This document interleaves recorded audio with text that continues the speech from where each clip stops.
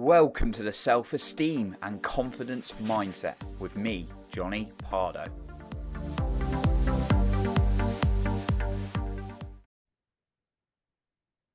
Are you wanting to create more self-esteem rather than self-doubt in 2024?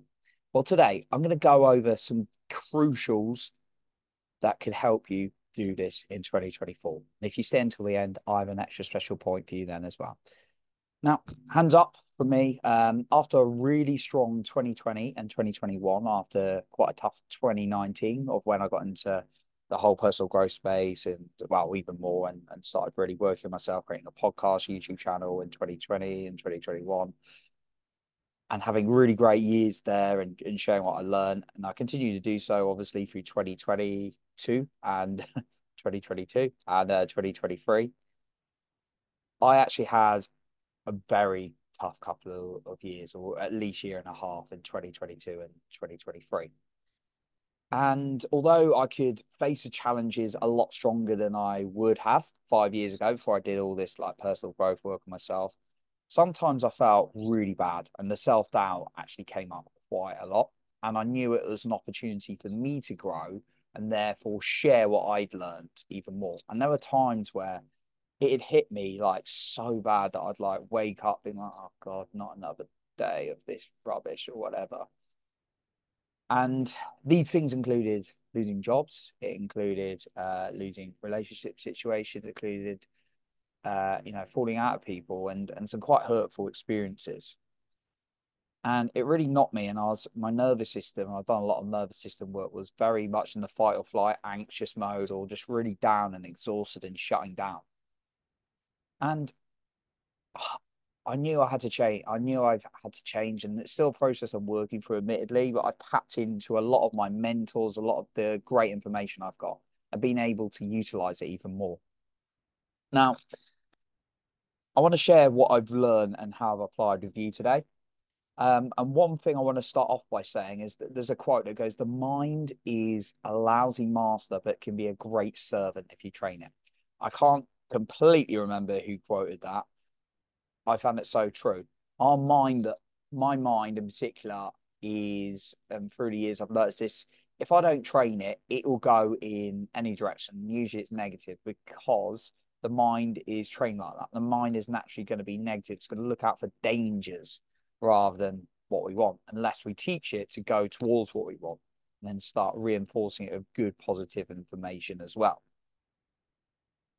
And also, it's been bombarded with, unfortunately, quite a lot of negative information. Now, I'm so glad you're here right now on this podcast because I want to be uplifting, give you that positivity, get you back into your natural state of love, of joy, of high self-esteem, which I believe we're all born with. We just get conditioned through our experiences differently.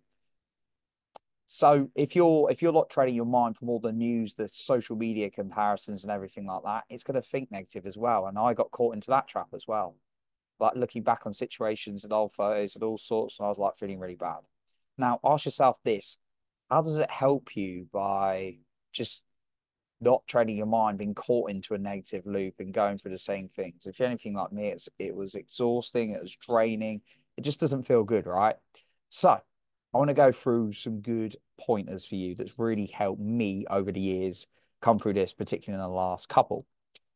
Now, first one is to condition it with good quality people in your life. When I've had conversations with mentors and coaches, I've applied, what's the word? Hired a couple of good quality coaches. It's made a massive difference, particularly when I could see them in person.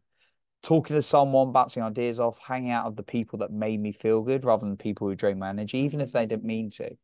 It's made a big difference to my life and made me feel more positive. And it's not about dismissing the negative. We'll come on to that as well. The second thing, though, is bombarding my head with, and the first one, going back to that, we are adaptive as human beings. We will adapt to what's around us. So if we're surrounded by negative human beings, we will adapt to that. We're surrounded by positive human beings, we will also adapt to that. So choose your adaptation.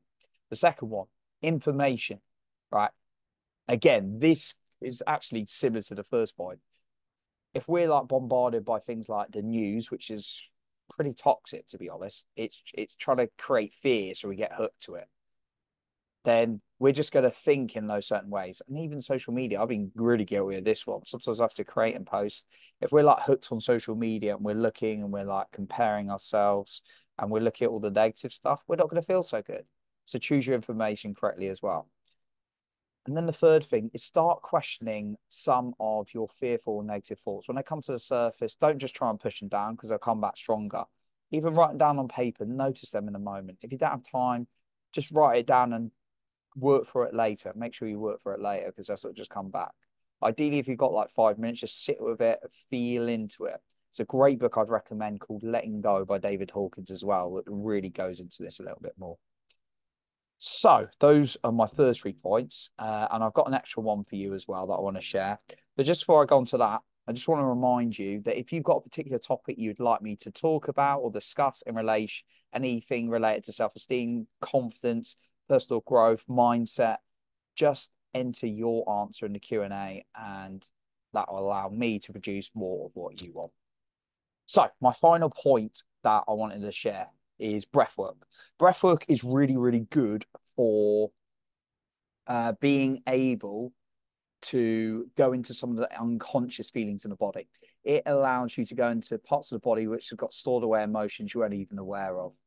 I recommend looking up somatic breath work. It's a really, really good page. They do like sessions or look up your local somatic breathwork practitioner or just Google breathwork. Wim Hof does a lot on like YouTube, free stuff as well. So I'd really recommend looking at that because it will allow you to go into feeling rather than trying to think deeper. Like thinking and talking about things is great. However, we need to feel into things that are stored in our bodies at times. And that's what I found is really effective for me. It allows me to go deep and sometimes it's painful, but it's releasing. I've cried a lot of times I've done it, but it's a beautiful healing feeling. All that rhymes. So breath work would be my extra recommendation there. So I appreciate you for being here. You're improving other people's lives for being the best you. And remember, you are in control of your own self-esteem and confidence.